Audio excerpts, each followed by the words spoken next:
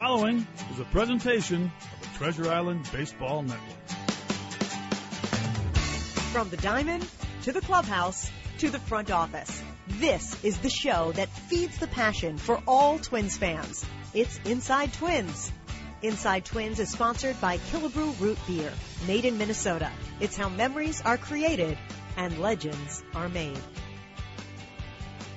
Well, good afternoon, everyone, and happy Mother's Day to all the moms out there tuning in today as we begin our coverage from Southern California. Twins and the Angels wrapping up this four-game series in just a bit, and also the finale of this long road trip concludes here today from Anaheim. Great pitching matchup on paper. Shohei Ohtani will throw for the Angels, and Fernando Romero opposing for the Twins. Romero so far 2 starts.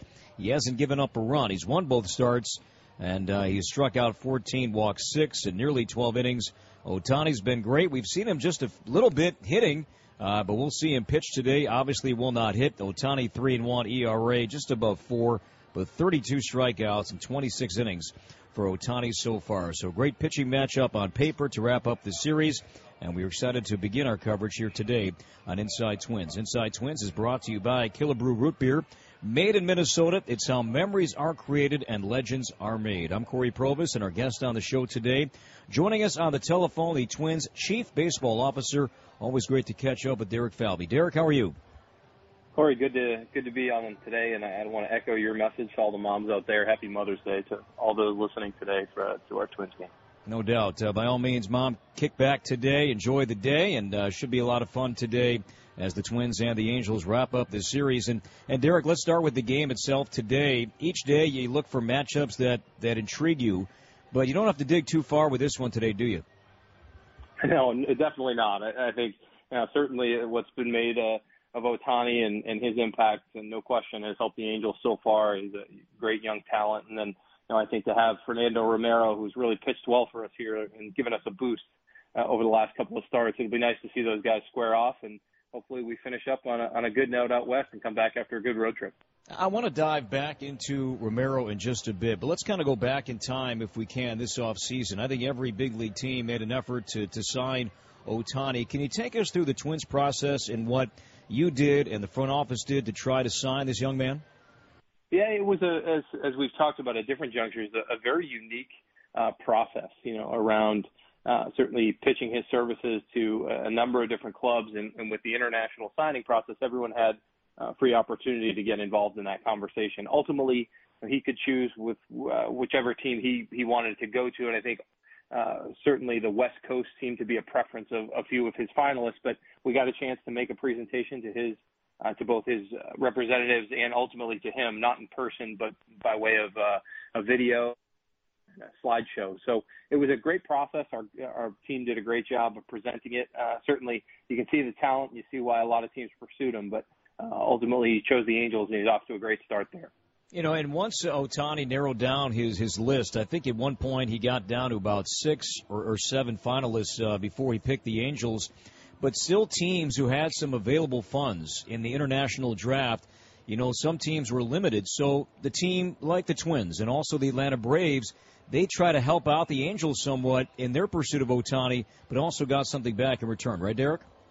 Yeah, we certainly, once we knew we were out of the mix for Ohtani and his agents, and he were so gracious in their dismount from us, once we knew that, we had additional funds to potentially reallocate. We're always thinking, I've joked with you before, plan B and C and D of what we can do at different junctures. And that was one opportunity where we were able to invest in a young hitter, Junior Severino, who we really liked, who came out of the Braves system, and then ultimately to trade some of that money to both the Mariners and the Angels to help in their pursuit of Ohtani.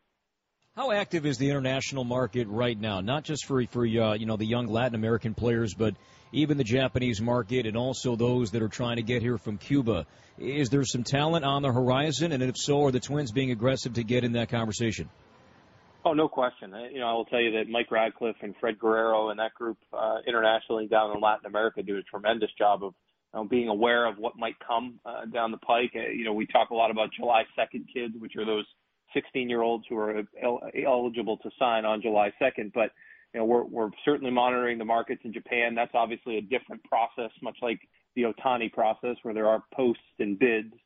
situations like that. But our guys are involved in every market, across the globe, and if there's talent on the horizon, we're going to be around it. Could you see more of what Ohtani does as the future? Maybe not on a consistent basis, but here and there may be a spot talent that can pitch but also hit. I know it was tempting even going back to last year's amateur draft.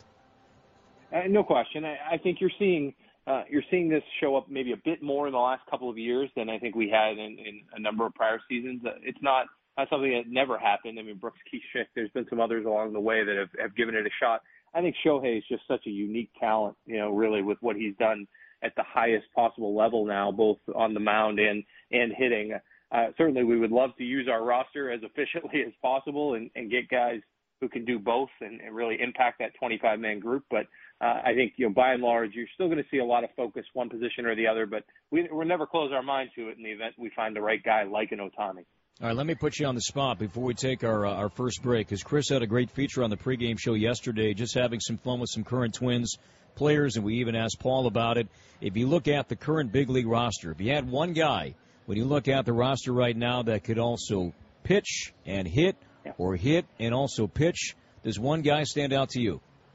Oh man, that's a tough one. Put me right on the spot. I typically would go with one of our outfielders with a big arm. I think anytime you see maybe we could test Max Kepler out as a left-handed specialist on the mound, and he's got a pretty good arm himself. So that would be an interesting one. I'd have to ask Max about that. Yeah, Buxton too. He was a popular choice with his arm strength.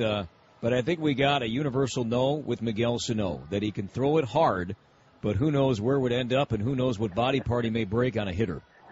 I think that's right. I thought about Miguel for a second there when you asked the question, because he's got such an immense arm strength. But let's just focus on getting him back to where he needs to be and hitting in the middle of our lineup. That's a good spot to take a break. We'll come back and we'll dive into Miguel Sano. We'll dive into Jason Castro and some injury updates, Irvin Santana, Trevor May, and their recovery. Also get back in to the Fernando Romero conversation as well. Busy day coming up, Mother's Day Sunday. We've got a great ball game. Twins and the Angels one more time. We'll take a break.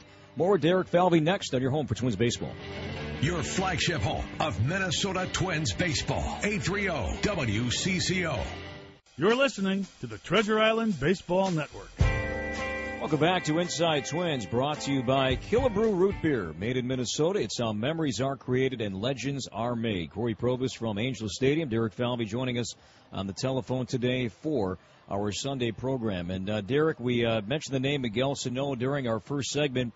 He is here, and kind of go back to early in the week while the team was in St. Louis. It seemed like Miguel wasn't going to join the team in Anaheim, but sure enough, he was here come Thursday.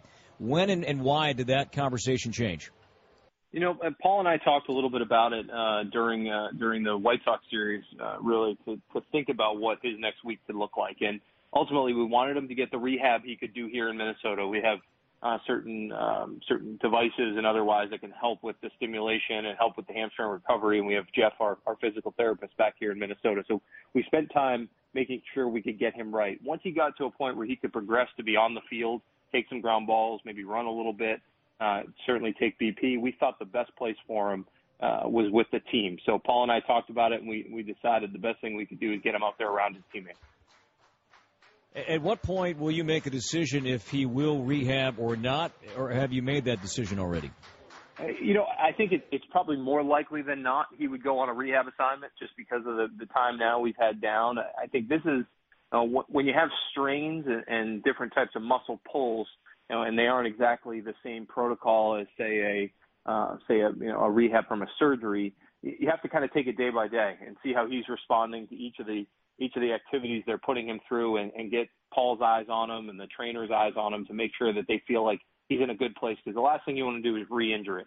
You want to make sure that he's ready to go. And the benefit of the rehab assignment is that you can really test it for a full game, and you can have him maybe take some more at bats as a DH on a different day. So we just want to make sure that when we get him back, we're getting him back for the duration. Oh, so just to clarify, you are leaning towards a rehab assignment for him at some point. I think that's right. With where things stand today and talking with Paul, we reserve the right to make that judgment as we go. But I think that as it stands right now, I would think we lean in that direction. Could that begin as early as middle part, maybe even later next week? Could it happen that quickly? It certainly could, and I think that's where ultimately getting him back here to Minnesota, getting the whole group back, and we'll have a discussion come tomorrow around where he stands, but how the testing's going with respect to the strength of the hamstring, just make sure that we're checking all the boxes medically and make sure that we're going through the right paces. As I said, we just don't want to rush him back and have that get re-aggravated, so the best thing we can do is take it day by day at this point. So Miguel may go down that route, but Byron Buxton did not. He came off the DL, no rehab the second time with the injured toe, and was back in the lineup here on Thursday night. Do you have to kind of go back and forth if you just look at it from a player standpoint? Well, he came off the DL without a rehab. How come I can't have that same path? Yeah, I think these things are always individual decisions based on different realities around a player. I mean, sometimes players want the rehab to get a little bit more of their timing back or otherwise. I think in Byron's case, a little bit of a different scenario where, initially went on with migraines and then had that unfortunate foul ball in the toe. He was taking more active BP, a little bit more work that was being done offensively. We felt like he was getting some reps in that space. Each scenario, this is why we never really write hard and fast rules on these things. We just want to make sure that when we put a guy in a good position to impact us, we need to make sure that we're vetting all of the outcomes and certainly working with a lot of different people to give input on that. And Byron Buxton not in the lineup today, just a day off for now, but he could come off the bench and run, hit, and also play some center field if the situation arises later in the game. Also, no Mike Trout today, just a routine day off for him. So we have the pitching matchup with Romero and Ohtani, but we're without the center field marquee players, no Buxton, no Trout here for Game 4. We'll take a break, come back, more on Trevor May, Ervin Santana, also Fernando Romero discussion still to come. Inside Twins continues next on your home for Twins baseball. This is Byron Buxton. You're listening to Twins baseball on News Radio 830 WCCO.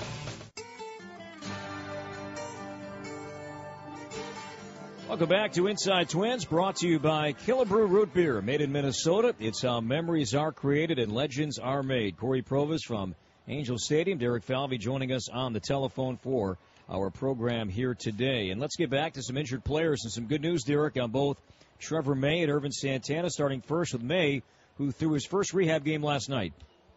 Yeah, it was good to see him back against hitters. I think maybe more for Trevor than for anybody else. A rehab's a long process. He's done a tremendous job of really sticking to his routines and his work habits and otherwise. So to get and face live hitters outside of an extended spring training setting was a good thing for him. What's next for him? Does he stay down with Fort Myers or move up a level? Yeah, so what we'll do is we'll kind of evaluate how he comes in today. We'll get a report later today with his rehab and where things stand. And we have a planned schedule. Those could change depending on where some of our affiliates are playing, home, away, or otherwise. But we'll progress him upward here pretty quickly here. As he approaches the end of the rehab assignment, which is the end of this month, and we anticipate being on schedule to get him ready to pitch in Major League games by June 1st. And do you plan on him pitching at every level in order, or is that still being discussed? Does he need to go from Fort Myers, then up a level? Does he need to go high A and then double A before finishing up at Rochester, or does he need just a start or two at this spot, at that spot, and then could be activated?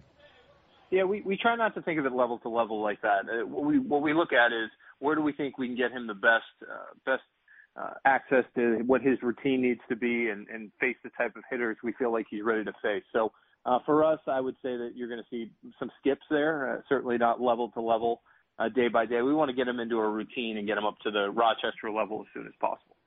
And how about Ervin Santana, Derek? So Ervin, again, continues to progress, much like Trevor, just a tick behind in terms of schedule, has proceeded to about 50 pitches in a bullpen setting, has been throwing some sliders. So he feels great. I think that we need to almost pull back on Ervin from time to time just because of how much he wants to push and get himself back here to help this club. So we're excited about the progress he's making, no setbacks or otherwise. So now we just take this day to day, and he'll proceed to hitters here soon. Is it not even an issue yet, but I guess it will be in a couple of weeks when, say, you get to June and both May and Santana are ready, and you look at the pitching you have now, how do you find spots for one, if not both guys, come June? Corey, I think you and I have talked long enough over the last year plus. I will take that problem, absolutely. The more pitching, more good pitching that will impact us at the Major League level, the better. Ultimately, And we need to choose the best group that can impact this team moving forward and in the present. And sometimes that means some guys are right now down in AAA that are continuing to hone their skills and get better and put themselves in a position to impact us up here. I'm confident we have more than just the 12 or 13 guys we have on our staff that will impact this team moving forward. So we'll take that as it goes. My hope is that we have difficult decisions to make where guys are pitching well and we've got to find slots for them. Could a six-man rotation even be considered, or is that not even on the table right now? Well, I think at this stage it's probably premature to talk about anything like that. Ultimately, you'll look at off days and what a rotation looks like to consider moving forward. And we'll learn a lot more over the next couple of weeks around where our team is. Knock on wood, hopefully no injuries along the way, but you really do need to be prepared for that. So we'll take it as we go, and as we get a lot closer to the end of the rehab assignments, I think we'll have a better idea of what the plan should be at that point. All right, we'll take our last break, come back, and wrap up Inside Twins next on your home for Twins baseball.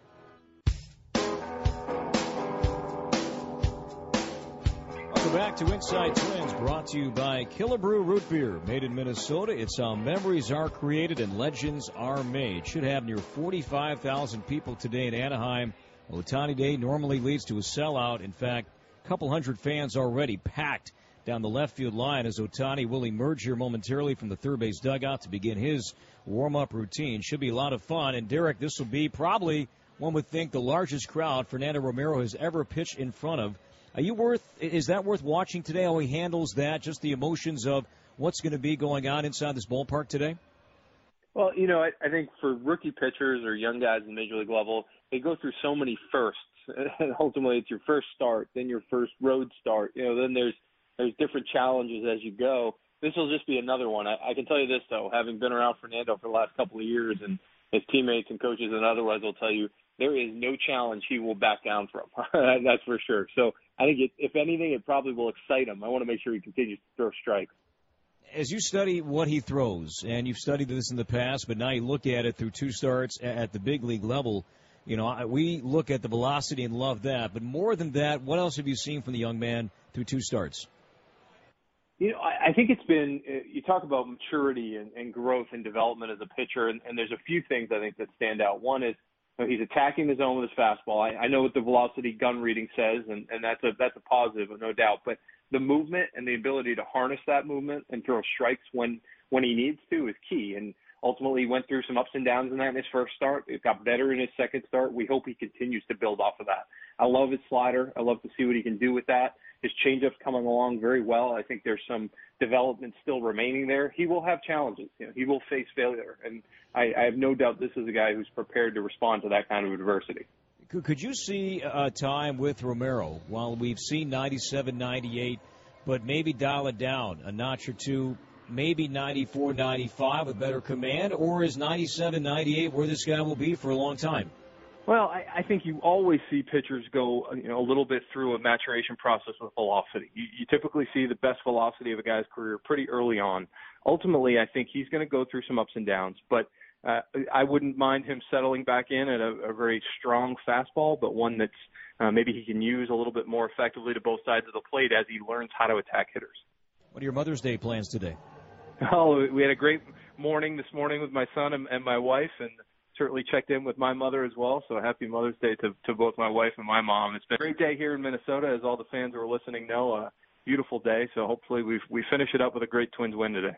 Yeah, that'd be great. Wrapping up this long road trip today, the Twins are 7-2 thus far on this long trip. 8-2 would be awfully nice coming back home for that makeup game with the Mariners tomorrow night at Target Field. Derek, thanks for the time, and happy Mother's Day to Megan and to your mom and to all the moms out there. Thanks for your time today. Thanks for having me, Corey. We thank Derek Falvey for being our guest. We are just getting started on this Mother's Day Sunday here from Anaheim, California. Coming up momentarily, Chris will have today's Edina Realty pregame show. And then following that, Game 4, Twins and the Angels, two 23-year-old rookies. It'll be Fernando Romero for the Twins at 2-0 with a 0 ERA. And Shohei Ohtani opposing for the Angels. He's 3-1. ERA just over 4 Both guys throw hard. We'll see fastballs upper 90s. Ohtani hits 100, and we'll see how both handle this matchup here today. No Trout, no Buxton, no Mauer in the lineups for both teams. We'll talk more about that coming up. But stay tuned. Today's pregame show is next. Thanks for listening right here on your home for Twins Baseball. You have been listening to Inside Twins, brought to you by Killebrew Root Beer. Made in Minnesota. It's how memories are created and legends are made. This has been a presentation of the Treasure Island Baseball Network.